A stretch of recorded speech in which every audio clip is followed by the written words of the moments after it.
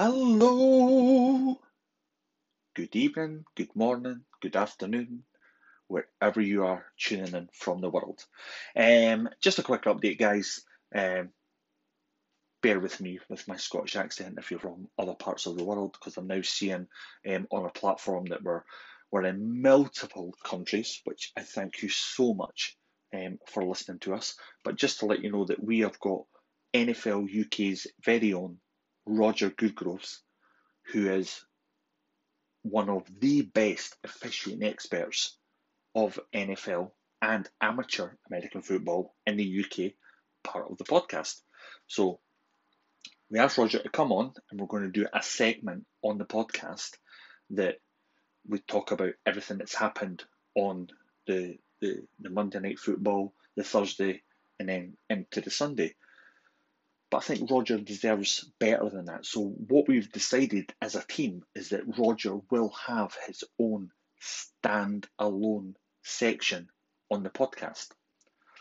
So every Tuesday, Roger will dissect what's happened over the weekend. He'll break down plays. It will be between myself, Sook, and Gareth. And then on the Tuesday night, the flagship show will be recorded, which is myself, Gareth, and Sook, and that will be released on the Wednesday or the Thursday. But absolutely buzzing to have Roger as part of the show. His knowledge when it comes to officiating and his attention to detail is second to none. So, Roger, I welcome you to the podcast. For our fans, check out Roger Goodgroves. I mean, he's an integral part of the NFL UK community. You won't miss him if you're part of it. You know, he's one of the most outspoken, beautiful guys out there. I love him. I'm so happy to have him on the podcast, and I'm so excited to see what Roger brings to the podcast, because every week there is officiating nightmares, and Roger is absolutely the man to ask, why did that happen? Again, guys, enjoy the podcast and speak to you soon.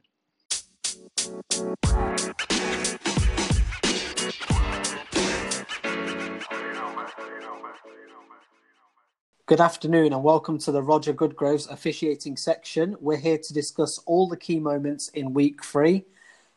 I remember, Roger, last week we were just talking about how week 2 was quiet, not quite the same this week. No, there were a few controversial players, which is always good. Always good to have a discussion. Yeah, very good to have a discussion, unless you're my son who's a Rams fan, but you know, he's still too young to sort of understand a lot of it, to be honest. So for him, it's just the crushing defeat. But obviously, you know, we'll talk about sort of the manner in how, you know, this was done.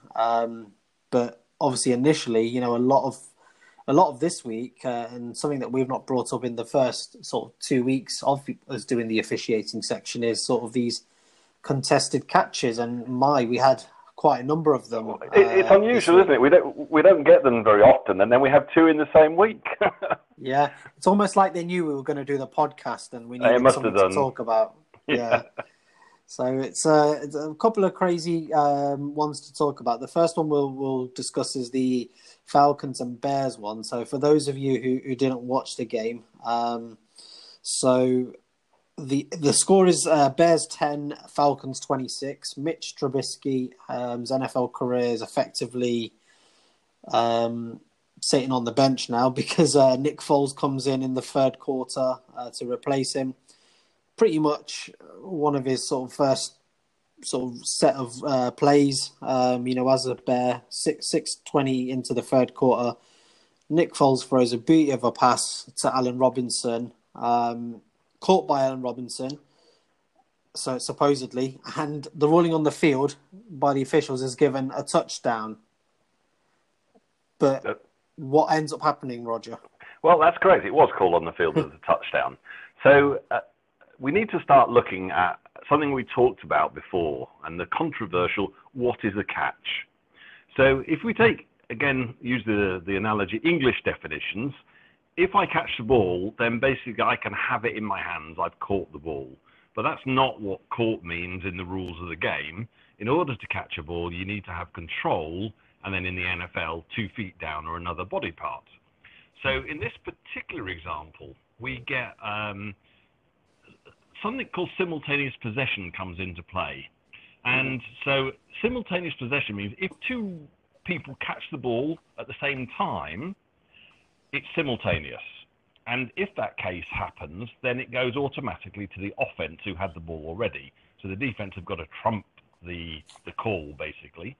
Now, that's the theory. However, it is really rare to have simultaneous possession. Because in order to have the possession part, you need to have the catch. And in order to have the catch, you have to have the control of the ball and 2 feet or a body part in bounds. So this particular play is another great one for us to discuss because both players are jumping into the air.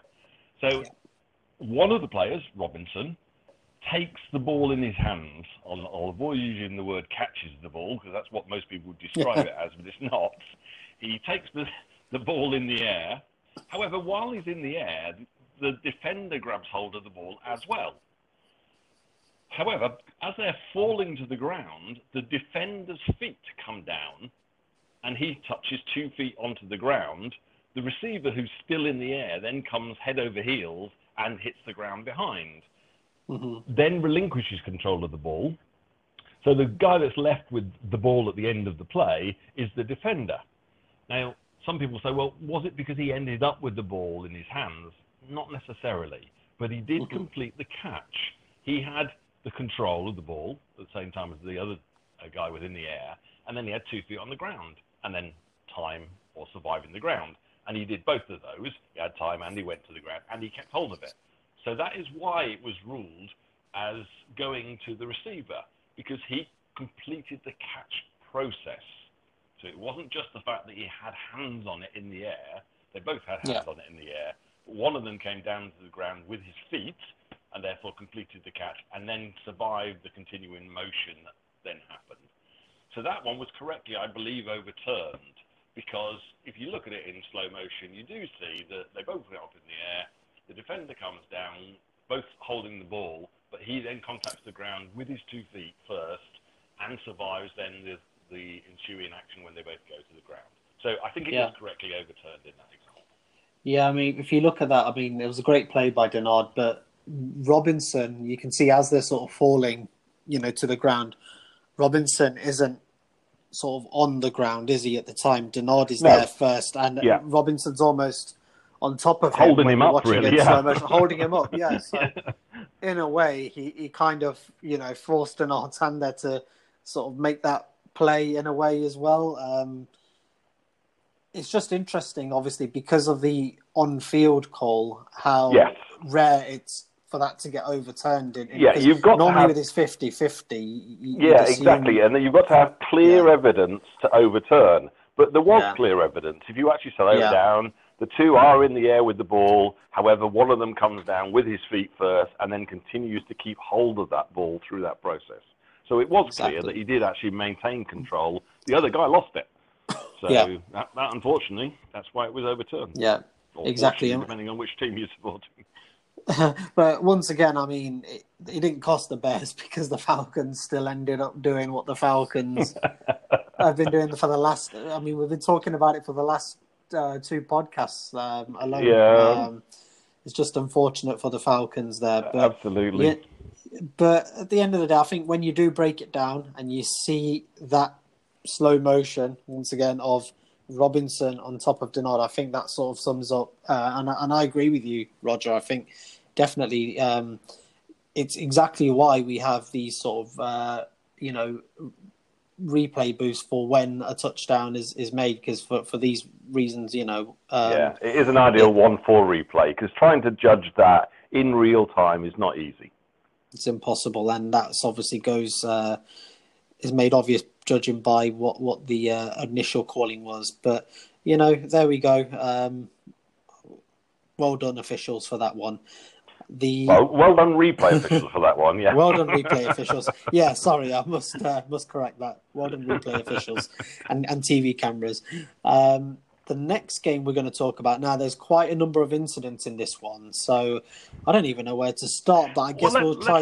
Let's start with a contested catch, because it runs Sure. naturally from one to the other. So you set it up though. Yeah. So from what I recall, it's third quarter. Josh Allen has the ball in his own half. It's 1st and 20, and rather than just a little dink pass or give it to your running back, Josh Allen decides to deep throw it to Tyler Kroft. Tyler Kroft appears to have got possession of the ball, and then John Johnson at the same time seems to just grab hold of it. And this reminded me of my two boys, to be honest, when I have to break up a fight between them, because literally they were just fighting for that little toy, weren't they? Yes, they were holding on for dear life. Yeah, exactly. So nice memories, that one of thinking of my two boys there. But your thoughts on this one, Roger? Okay, so if we then break down what happened in the other one and then look at this play, there are very similar circumstances. Two players jump up for the ball, both players grab it whilst in the air. Now, this is where I disagree with what was called on the field in comparison with what replay did on the other play, which is they both come down almost simultaneously. And I mean that as in it's fractional between the two, and you really have to slow the video down in order to try and determine who actually gets 2 feet down first. Now, in that circumstance, I would say the default position would be that the offensive people should retain that possession unless it was clear that the other team came down with it, like in the end zone before. However, and this is where it gets complicated, the ruling on the field was that the defender came down and maintained possession of that ball, so he got down first with that possession. So he controlled it, got 2 feet down, and maintained that control afterwards. Now, because it was ruled that the defender got the ball, when it goes to replay, you then got to have clear and obvious evidence to overturn it. Now, as I said earlier, they came down almost instantaneously, so it's not clear and obvious that somebody else had the different play than what was called on the field, and therefore replay rightly when that play has to stand as called, because we don't have anything clear that overrides what was already there. Now, to be fair to the official on the field, I mean, we look at it on video when we say, it wasn't clear that, but he may have had a view that we didn't have. He was slightly further round, more watching the two players side on to each other, and therefore may have seen something we didn't. We don't know. And that's why replay can't overturn, because the officials are there, and they're there to do a job, and they're making their best effort at it. Most of the time, 95% of the time, they're getting good calls. And unless we have something to say that they didn't get a good call, then we have to assume that they were there to make that call and did make that call. And that's what happened, so that the call stood on the field. Now, it's a little bit of consolation for the Bills in this particular scenario. Just before they both went up to contest this catch, the Bills tight end pushed away the defender. So there was already a flag on the play for OPI. So even if he had have caught it with control and 2 feet down before the other guy did, he wouldn't have kept it. So any consolation to the Bills people, that wouldn't have been a catch regardless. Exactly. But at the same time, maybe if he had caught possession, a penalty is far less. Because they would have retained possession of the ball. Yeah. As it was, a couple of plays later, I think the other team threw it away and got an interception. Yeah. So I don't think it mattered the overall flow of the game, particularly. But yes, sure. So if Kroft, was controversial. Exactly. So if Kroft was to have got the ball, and let's say they ruled him in favour of Kroft, but obviously he got the penalty. Yep. They're already 1st and 20. So what would have been how far would they have had to go back then? So they've gone back further, and it has still been a first down. So it would have been a really long. It would still be a long first down, but from further back. So the chances of them converting from something plus 20 yards is rare. They keep bringing up these game probability percentages. I don't know the ones for teams going first and 25 or first and 30. I don't know what they are, but I know they're high. Any team that gives up 5 yards on a false start, they're already up against it. So to have to go 30 yards is a hard one for them. So it's unlikely they've got it anyway. So if there's any competition to the Bills fans. True, but they'd argue that Josh Allen has that arm, and he's shown at 1st and 20 that he could throw such a deep front ball. So you never know. But at the end of the day, the Bills got the win. Sorry, spoiler alert there. But obviously, another play in the same game was the incident involving the Josh Allen fumble and Aaron Donald. Now, I've seen you comment on it, Roger. On so social media. Josh Allen, not only does he have an arm, he has a big mouth on him as well. And it cost him and the team. So what you had there is Aaron Donald came through the line whilst Josh Allen was still in the pocket. And what happened was that Josh Allen pulled at the shoulder of Allen around the horse collar sort of tackle area and disrupted him, making him fumble the ball, which then the Rams recovered. Now, Josh Allen was appealing to the referee for a horse collar tackle. And it meets the criteria for horse collar tackle if he wasn't in the pocket. Now, the purpose of a horse collar tackle rule is to prevent certain types of injury. So if you imagine you're running away from me and I come up and grab your collar and I pull you down backwards, that has great torsion on your neck, back muscles, and your legs crippling underneath you. And to avoid that type of injury that was becoming more prominent, all levels of football have brought horse collar tackles in to stop that particular action. However, there is an exception to the horse collar tackle rules and it doesn't just apply to the quarterback here. Basically, the exception applies to the runner going in between the tackles or the quarterback who's in the pocket still.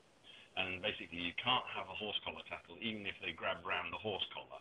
And the principle, a number of them, but generally you're not getting that torsion that normally happens when somebody pulls in that way backwards. And secondly, it's very difficult in a close line play to actually not just stick an arm out and pull something. They don't rule it within the tackle box or within the pocket. So unfortunately, he didn't like the call. He didn't like the fact he didn't get that horse collar tackle. And he complained to the referee rather vociferously. As a result, he got unsportsmanlike conduct for 15 yards to add to his woes. Exactly. Just a bit of immaturity there on his part. But I think, the Bills at that point were looking as if they were going to, mess this game up. So I guess at that point, even though he probably knew, the play was legal, from his perspective, he just needed something to sort of scream and shout out. I mean, you'd like to hope he knows the rules to that extent, but to be fair, most players don't know the exceptions to the rules. So they see the hand grabbing what would be a horse collar area, they think therefore horse collar tackle. They just haven't seen the exception in the rule book that said doesn't apply in these circumstances. So exactly. It's like you say, like it's difficult sometimes.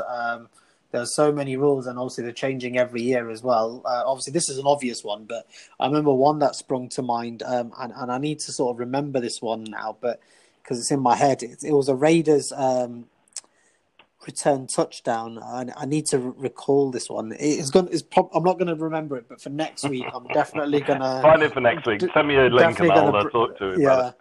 Definitely going to bring it up because I remember just being absolutely amazed. I'm sure it was against like the 49ers or something a couple of years back, but I'll try and remember that. But going back to the Rams and Bills game, so the Rams come back into it and have actually taken the lead, in the game. The Bills, I believe it was 3rd and 22, managed to sort of get the ball into the offensive half, and it's 4th and 8. They're trailing by 4 in the fourth quarter.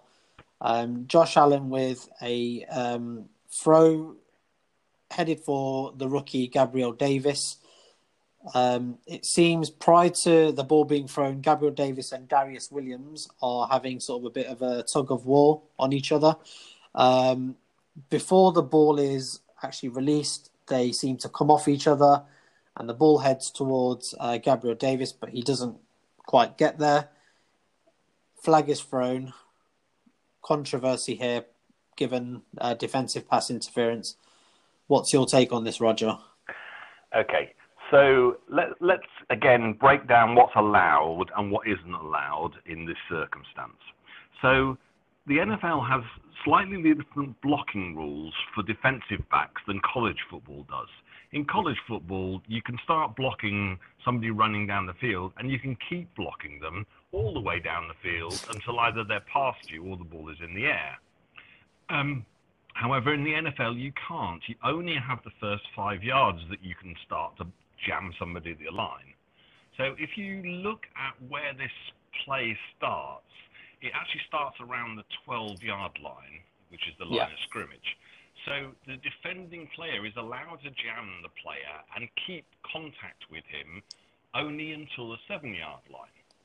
He then must let go and stop blocking him and then give him a free chance to go for the ball. So what you actually see is that the defensive player engages with the offensive player after about 3 yards off the line of scrimmage, but then continues and doesn't release until about the 4-yard line. So we have what's called there illegal contact. Now, illegal contact can turn into a DPI depending on whether the ball is in the air or not. So if he just had that and the quarterback hadn't yet thrown it yet, then it would be an illegal contact because he carried on past the 5 yards that he's allowed to do and still was riding the player deeper. So if the ball, though, was in the air after that initial 5 yards, that illegal contact turns into a defensive pass interference because you're now stopping the player having an opportunity to catch.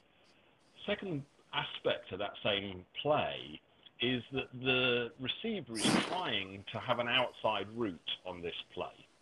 And the defender basically blocks his path. So he runs him off his route illegally while the ball is in the air. So you actually have two aspects to it in terms of the legal contact that turns into a defensive pass interference, and running somebody off your route is also a defensive pass interference, specifically disallowed aspect. And so you mentioned earlier that the receiver couldn't get the ball because the ball was thrown to a particular area of the field rather than to the receiver as where he was. Yeah. So the receiver couldn't actually get to it. So whilst it looks like a little bit of a ticky-tacky call, you think, at this stage in the game, let them play, which is always the, some people throw out, let the players play, let them decide to play. You can't illegally stop the player when he's trying to go downfield. You're only allowed to block for those first 5 yards, and if the ball's in the air and you continue to do it after that, then it is unfortunately a foul. Now, it's a good step up by the official. He's actually a first-year official, as in first year in the NFL. So that's a big call in the big game, and you might look at it and think, I should have let him play, but actually he was right to call it. Okay, that's interesting because a lot of sort of media officials, anywhere on NFL Network are calling it sort of a controversial play. So you disagree on that then? Well, I disagree that it's not that it's not controversial. It's controversial because of the time that it happened in the game. I don't think the call is particularly controversial, although I think, there is an element, was the receiver equally pushing? He was trying to get to his route, and the other guy walked in front of him, and you're not allowed to do that down the field. And that's really where it looks like he's pushing him, because he's trying to go in a particular direction. The receiver basically stops him going where he's supposed to be going, and he's not allowed to do that down after 5 yards. Interesting. So there you have it, Kira. Just a message from my boy. The Rams did deserve to lose that at the end. To be honest, if the Rams they had a couple of chances to stop them on third down, if they'd done that, we wouldn't even be having this talk. So at the end of the day, I think even some of the Rams players have said, including John Johnson, that you can't base the result on one play. No, there's a lot of other absolutely. aspects. Unfortunately, it's very easy when you're losing to try and look for a scapegoat, and people will inevitably turn to the officials and say, if that had only gone our way rather than the other way, we'd have won the game. But Yeah, I think it's because the Rams had obviously come back into the game after being behind so much. Everyone loves a good comeback story, don't they? In a fairy tale sort of comeback, and then except the Falcons. To be taken away. Yeah, except the Falcons. Yeah. Sorry, Falcons fans. We promise. I hope to God we're not having to talk about you guys next week, and I honestly mean that in the most positive way. But yeah, that's the Rams and Bills game sort of done and dusted. Now, Roger, I must admit, because I was watching the Bucks Broncos game on Game Pass, that the second half of games, the 9 p.m. starts, should we say, I only mildly followed sort of the red zone activity on there. But I haven't seen this play that you want to talk about in the Seahawks-Dallas game that you want to point out. Yeah, sure. Well, what happened here is it's an interesting play from an officiating point of view, and one that people looking at it as a viewer might be confused by. So I thought it might be good just to clear up what happened, what is allowed, what isn't allowed. So we have, again, another illegal contact. So if we go back to what we were talking about, the defensive player is allowed to block 5 yards down the field. After that, he's not allowed to push the defender off his route, even if the ball isn't in the air. It's not defensive pass interference, it's illegal contact. So Greg Olsen comes downfield, goes for about 5, 7, maybe 10 yards, and then his secondary push from the defender. This makes him go towards the sideline because he's pushed towards the sideline, and he steps on the boundary line. Then he carries on downfield and completes the pass at around the 1.5 yard line, something around that sort of line. Right. So you've got two things that happen on the thing. So the first thing is one of the officials throws his hat on the play. Now, the hat on the play is an indication that a player usually has stepped out of bounds, and then there's also then a flag if they come back in and be the first to actually touch that. So you've got a flag on Olsen for stepping out of bounds and then being the first to touch the pass. However, you had a flag from the other official because he saw Olsen pushed out of bounds, which was the illegal contact. So because of the illegal contact forced Olsen out of bounds, therefore it's not illegal for him to then come back in, re-establish in bounds and catch it. So it's illegal if he goes out on his own, comes back in, and is the first to touch the pass. But because he was forced out, he's allowed to come back in, re-establish, and then catch the play. So you've got two different things that happen on the play. One, because of the foul against him, it makes the thing that he was accused of doing legal. So it's an unusual one to look at, and you don't see it very often in that particular circumstance, but it's one worth sort of checking out on that potential touchdown pass. Why did he get allowed to go out of bounds and come back in and without a penalty, I think. Interesting. So definitely we'll have to check that out. But there you have it, an example of when someone is taking their hat off to someone and it being a negative rather than a positive, I guess. Exactly. Yeah. So certainly ruined that term, didn't they? But it's been an interesting week, as I say, with officiating. And week 2 was quiet. We didn't know what we were going to have week 3, but we've definitely. I'm sure we could have talked for another hour or so about some of the play calling. Yeah, but plenty more games. Week 4 will be interesting. Let's see what new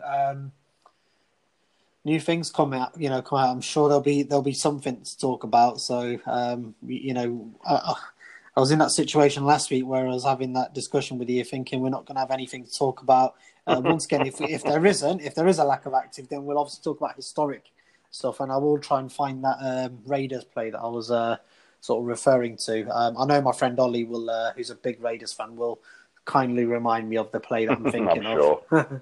Yeah, but you got any plans for rest of the day or week, Roger?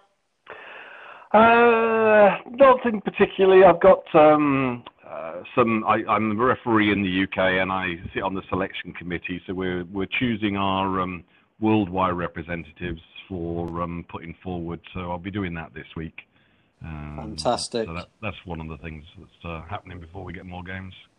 Yeah. So what's happening with the sort of UK games? I mean, I sort of got into watching the Leicester Falcons last year, albeit I know this is going to sound wrong, but Deshaun Watson came to Leicester last year. He was filming some sort of documentary, and he visited the Leicester Falcons.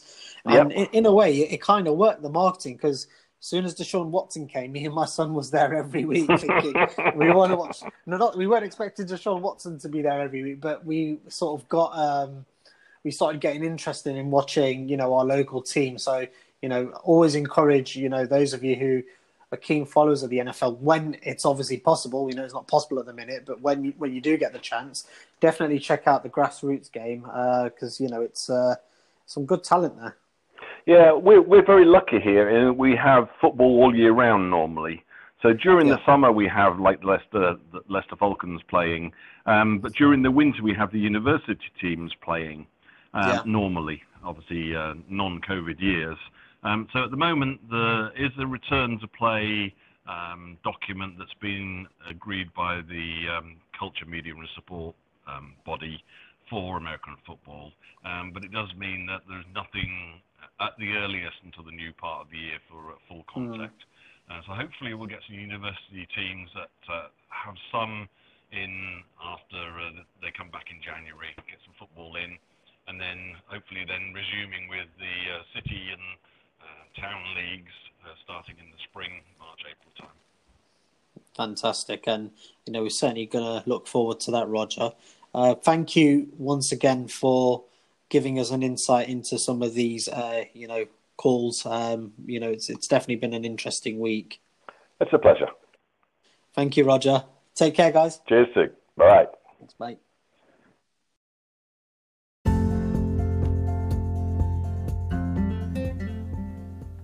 Hi everyone, and this is Stuart Love from the 4th and Inches podcast, and oh boy, have I got some news for you. The wait is finally over. 5-Star Imports and Memorabilia is here. Our mission statement is simple: provide a UK membership service for US memorabilia and merchandise for cost prices. We believe in 5 things that are very important to us. Exceptional customer service. We have brought together 6 of the UK's most respected and knowledgeable individuals to give you the best in memorabilia.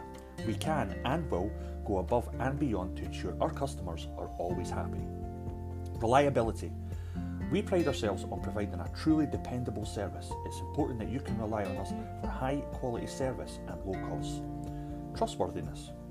Like our customers, we too are collectors and we too care about our community. You can trust us to do the right thing by our customers and our community. Integrity. Honesty is very important to us. We are a limited company. The company house number is 1274-1003. We provide discounted memorabilia at an attentive, bespoke service. You can trust us to be transparent. Community spirit. Our community is ever expanding and we care deeply about helping our community grow. We want to work with our customers to help our community flourish. If cost is king, then communication is queen. If you get in touch, we will respond. If you purchase from us, we will be transparent and accountable from start to finish. We can source top quality products from all the major US sports leagues: NFL, NHL, NBA, MLB, MLS, NCAA. From some of the premier US websites such as Fanatics, Fanatics Authentic, Fans Edge, Sports Memorabilia, Steiner Sports, many of the club pro shops and much more. Not only can we provide cost prices, we can also offer up to 20% off on 99% of Fanatic products as standard. When we say cost prices, we mean cost prices. Cost is king. Our membership scheme is low price and gives our members a long list of benefits, and right now it's on offer until September. So check out our brand new Facebook page group. It's www.facebook.com/groups/5-star imports for details about our service, our prices and our team. With plenty of news to come, why wouldn't you want 5-star?